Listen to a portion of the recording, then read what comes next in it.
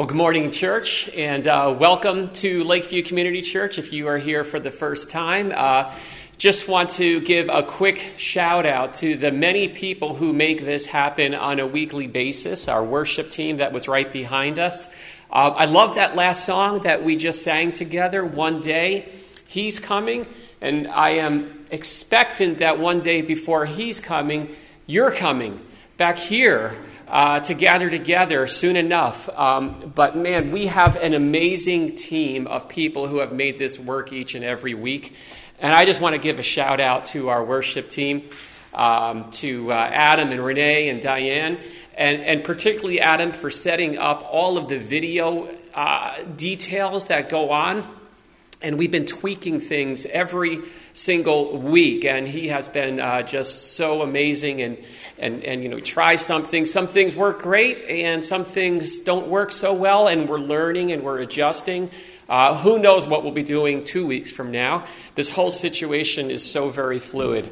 A big thank you also to Pastor Sammy for everything that he's doing with the sound system back there, as well as manning the social media. He's kind of the mastermind behind our social media. And each week, Felix has been here as well, not just to attend and be a part of worship, but to cover us in prayer. And this week, we've actually been able to open the doors for just a couple of people to come in. We were given the go-ahead for worship gatherings of less than 10. And so he's making sure everything's remaining clean and sanitized, and everyone knows how to do things in ways that are appropriate and responsible.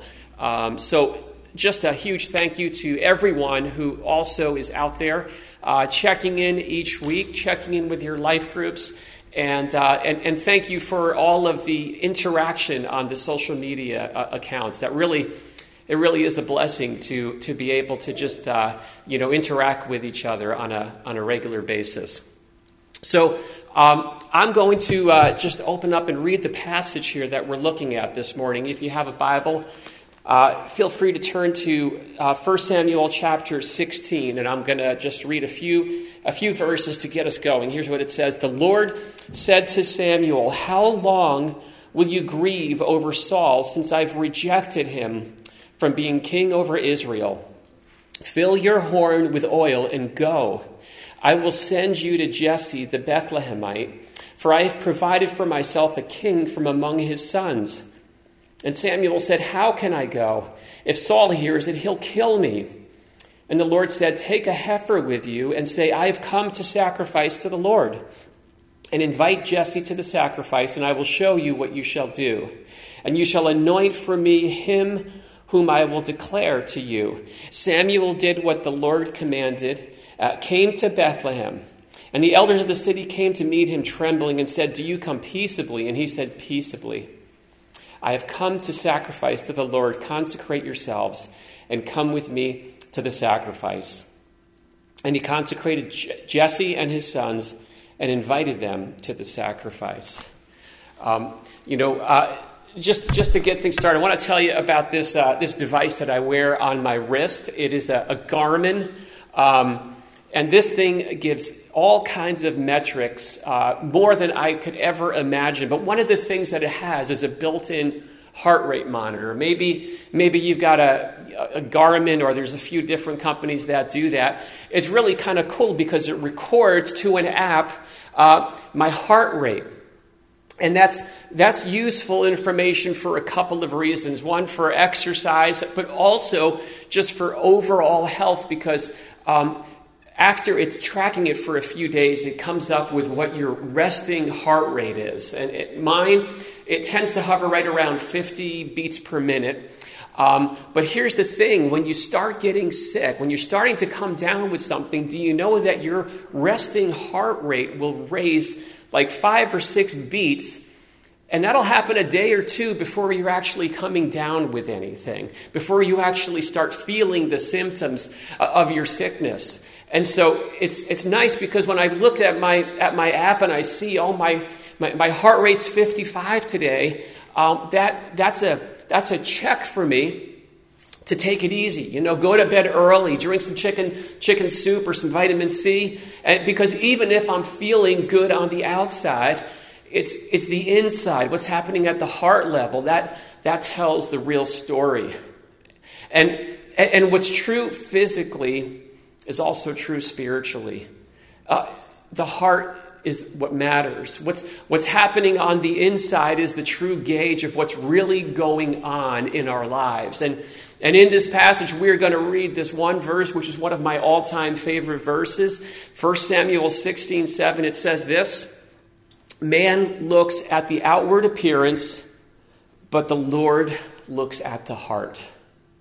It's a great verse that is just telling us that the heart, the inside, is the place that God is paying attention to in our lives. Not the outside, not the exteriors, but what's going on the inside.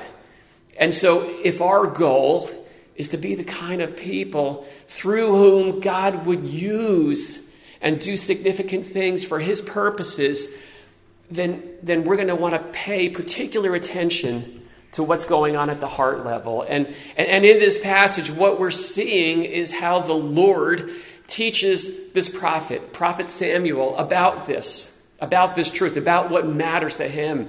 And it's a lesson that he learned, and it's a lesson that we have the opportunity to learn as well. But to open it up, to make sense of this story, we've got to understand what happened up to this point. We have to see David's story. He's going to come into view for the first time this morning, but we won't be able to make sense of his life apart from his predecessor, King Saul, because it is an absolute study in contrast in every way possible. So Saul was Israel's first king. Prior to Saul, Israel had been divided into 12 different tribes, and each tribe had their own set of elders who led it. And then they had judges. Judges were appointed to keep the peace of the nation. And that setup wasn't working out too well. As a matter of fact, the last verse in the book of Judges kind of sums it up, and it says this: "In those days, there was no king in Israel. Everyone did what was right in their own eyes." So Israel needed a change. They needed a next step, but instead of turning to God to seek his will, they turned around to the nations around them. And what they noticed is that all the other nations had kings. And so they went to Samuel and they said, "Samuel, give us a king. We want to be like everyone else." And Samuel warned them. He said, "You are going to regret this. You do not want to do this." But finally, God told Samuel, "Go ahead, give the people what they're asking for. Give them what they want." And what they wanted was embodied in King Saul. King Saul, you could say, was the people's choice. And what stood out about Saul was just his striking physical features. So Saul, he would have been front cover GQ poster boy material. He's described as the most handsome man in the land, and he's also described as a towering figure. It says he was a head taller than anyone else. So from the outside, Saul fit the bill in every way, but on the inside, it told a whole different story. But no one was checking on the inside. Underneath all of that nice wrapping paper was just this void of character. There was unchecked rage and insecurity and pride and selfishness. And once that mantle of leadership had been handed over to him, it went straight to his head. And he completely self-destructed. And what happened is when Saul went down, he kind of took Samuel down with him. Samuel went down as well. Samuel had invested so much, trying so hard to steer Saul straight. And when things blew up, Samuel kind of spiraled into this state of grief. Grief, we've talked about this before, it's the appropriate response to loss. When we lose something, not just physical death, but the death of a relationship, the death of expectations. It's choosing not to stuff those emotions, but taking the time to work through those feelings of hurt and loss and sorrow and whatever else has to wash through us. But sometimes we can stay there too long and we can get stuck in our grief. And instead of seeing grief as a seasonal residence to sort of, just go into for a while, we can turn it into our permanent address. And that happens when we stay down for too long. Now we don't know how much time has passed between the end of chapter 15 and the start of chapter 16, but apparently it had been long enough. And so the chapter starts out with the Lord asking Samuel this question: how much longer are you going to grieve over Saul? And I wonder if just maybe there's a place in your life where you've been stuck at a standstill for just too long. Maybe feeling sorry for yourself, or maybe just wrapped up in all of the could have beens and the should have beens and how things just didn't work out according to your own plan. And maybe the Lord is asking you that same question. Hey, how much longer? How much longer are you going to sit here and just wallow in neutral? See, there comes a point where it's time to get going again. And that was the Lord's mandate to Samuel. He says, hey, fill up your horn and go. He says, go to Jesse in Bethlehem. In other words, what he's saying is that the story's not over yet, Samuel. I've got more for you. There's a next chapter. So let's turn the page and let's get going. And as long as you and I, we still have air in our lungs, there's a next step for us to take. And so what that means is that even when things get dark and when it looks like we've hit the end of the road, that we need to understand this, that it's the end of a chapter, not the end of the story, right? And some chapters, they don't end well. Some of them are filled with pain and heartache and loss and suffering, and we've got to grieve them. We've got to take the time to work through that, but not get stuck there, not choosing to live our lives there. There comes that point where we just turn the page and let's start the next chapter. And that next step, that next chapter always starts with a step of simple obedience. So the Lord sends Samuel on this assignment. And if you notice here, he doesn't fill him in on a lot of the details. There's a whole lot that's cloudy. He says, go to Jesse, go to Bethlehem. One of his sons is my choice for the king. Well, sure, Lord, why don't you tell me which one? It'll make this whole exercise a whole lot easier. But wait, Lord, what about Saul? He's still the guy in charge, and he's not highly stable. And if he hears about me anointing another king, I'm going to be in trouble. And it's kind of fascinating. The Lord doesn't answer any of those questions. He doesn't fill him in on all the details. What he says is just go and set up a sacrifice. Invite Jesse. And then he says this, then I'll show you what to do. He says, I'll get back to you with the next details after you've taken those first steps of obedience, after you've done what I've told you to do. That's the game plan, that the Lord meets us one simple step of obedience at a time. And so even when everything's unclear, even when all of the details of how things are going to play out are still hazy, right? Even when you can't see the big picture, which is very apropos for the season that we're in right now, we do have a next step to take. And Samuel took it. It says Samuel did what the Lord commanded, and he came to Bethlehem. And that started the next chapter. That started the next chapter. And here's how the next chapter goes. He says this. When they came, he looked on Eliab and thought, surely the Lord's anointed is before him. But the Lord said to Samuel, do not look on his appearance or on the height of his stature, because I have rejected him. For the Lord sees not as man sees.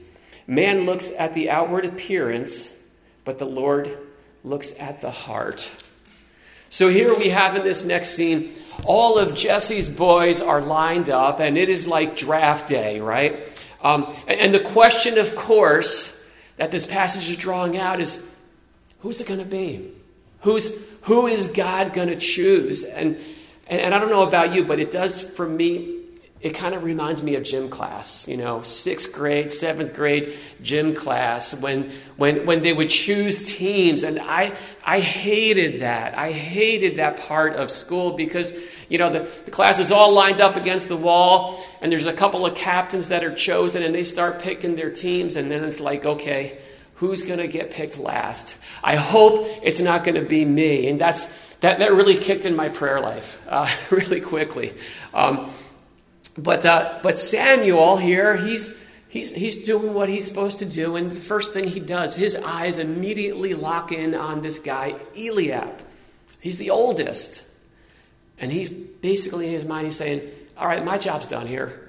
We're finished. This is the chosen one. This is the guy that surely the Lord wants. And so he's got the kind of look that's just screaming to be seated on a throne. And here's what we're learning, okay? What we're learning is that Samuel is operating under the assumption still that it's appearances that matter. And what we see is that God's people, we don't automatically reflect God's values all the time. And the good news is that God is committed to teaching us that. Teaching not only Samuel, but us as well. Because the reality is that, I don't know about you, but I can relate so much to Samuel, right? We're easily drawn to the pretty face, to the chiseled figure, to the charismatic personality. And so Samuel, he's popped open his bottle of oil and he is about to pour it out. But the Lord steps in and he says, wait. He says this, do not consider his appearance or his height, for I've rejected him. The Lord does not look at the things man looks at.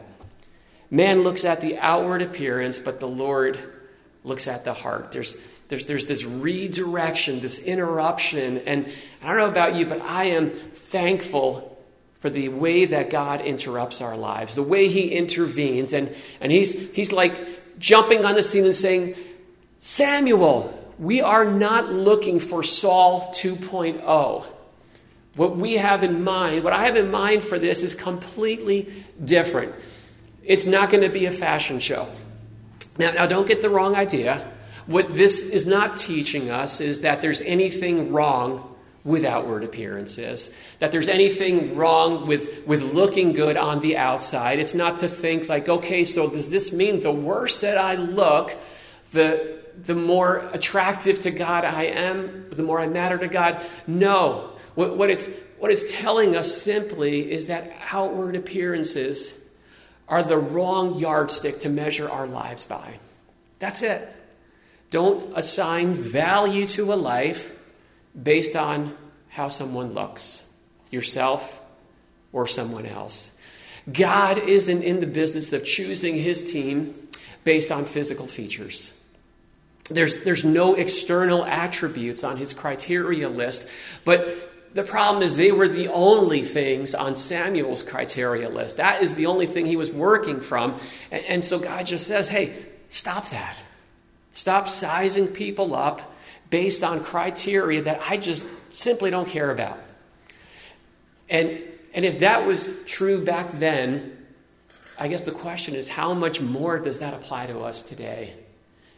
We live in such a visual age. We live in a culture that in so many ways tells us that appearances are everything. And it's sort of the premier yardstick that our culture uses for measuring significance. Do you look the part? How you look, we're told in many ways is a direct reflection of how much you matter. And the reality is that because we are immersed in the culture that we're in, we have to very regularly and very intentionally stop and remember that God says that is completely screwed up. We can't buy into, we can't start measuring by that yardstick. Your external attributes, the way you look, it's just not a reflection of who you are, no matter what you're told. He says that's empty, it's hollow, it's destructive, and if you're in search of a spouse, this is a really important passage to pay attention to. There's an important principle here. And again, it's not that outward appearances don't matter, but it's just this idea that good looks never paint the full picture, right? And physical features are never going to compensate for an absence of character. We can't overlook that. So now that we've seen what doesn't matter to God, let's take a look at what does matter to God and see that what matters to God, he said, it's the heart. It's the heart. So it goes on and it says this. Jesse talks to all of his sons. He goes through each and every son. I'm going to skip through that. And then Samuel says to Jesse, "Are these all your sons?" And he says, "There remains yet the youngest, but behold, he's keeping the sheep." And Samuel said to Jesse, "Send and get him, for we will not sit down till he comes here." And he sent and brought him in. Now he was ruddy and had beautiful eyes and was handsome. And the Lord said, "Arise, anoint him, for this is he." Then Samuel took the horn of oil and anointed him in the midst of his brothers. And the Spirit of the Lord rushed upon David from that day forward. And Samuel rose up and went to Ramah. So we're looking at this and finding out that the person that God is looking for may not be in the center of attention. They may not be under the spotlight because God is not searching for celebrity. He is interested in looking for character, those inside qualities. And so that pretty face, that charming personality doesn't tell us anything about the heart, anything that's going on inside. Those are interior attributes. They get cultivated off the radar screen. And what we find is that many times the person that God is interested in may go unnoticed. It may be the one who's passed by. It may be the person who's overlooked. So Samuel sizes up all 7 of Jesse's sons. He goes through them one by one. None of them is the one God wants. Then he goes to Jesse and says, "Is this it? Do you have anybody else? Is there any other sons?" Jesse says, "Yeah, there's the youngest, the runt. I didn't even bother bringing him in. He's out taking care of the sheep." That's how insignificant David was. His father didn't even bother to call him in for the ceremony. And what we find out is that this one who wasn't registering on anyone's radar screen, that was the one that God had chosen. That was the one that God wanted for his team. And I got to say, I take that as good news myself. You know, for those among us who on a human level, we've been overlooked. We've been dismissed. We've been, for one reason or another, the categories are set up and we just don't fit into the categories of expectations. God sees what's inside. And what's overlooked to man is oftentimes significant to God. And he sees the real you. He sees you at the deepest part of who you are. And what that means is that we each have equal opportunity to pay attention to invest in this part of our lives that God says matters most. The one that he's interested in. It's the condition of our heart. Psalm 139, David asked God to search his heart. He says, "Search me and know me. Test me and know my anxious thoughts. See if there's any offensive way in me and lead me in the way everlasting." That's kind of the way that the heart gets cultivated. Make that cultivation of character your highest pursuit. And that starts with caring less about what people think of you and paying more attention to what God already knows about you. Care less about maintaining the image and care less about what people think of me and care more about what God knows about me. That means that who I am when no one else is looking, that's That's who God sees me as. That's the person God wants to encounter. That's the one that he wants to meet and grow and develop. And that cultivation of character, that's a lifetime pursuit. It doesn't happen in a week. It doesn't happen in a month. It doesn't happen in a year. It takes a lifetime. It is a long-term investment. And no matter where you are right now, there is a next step in the cultivation of character to take. And who God sees us at the heart level, that's the person who Jesus went to the cross to die for. That's the one that Jesus and God cares for. And that means that all the grace, all the mercy that we need to cultivate character, to build up that person that he sees us to be, it's there for us to grab onto, to take those steps. And what I would say is watch out, because when the time is right, you may just get called up.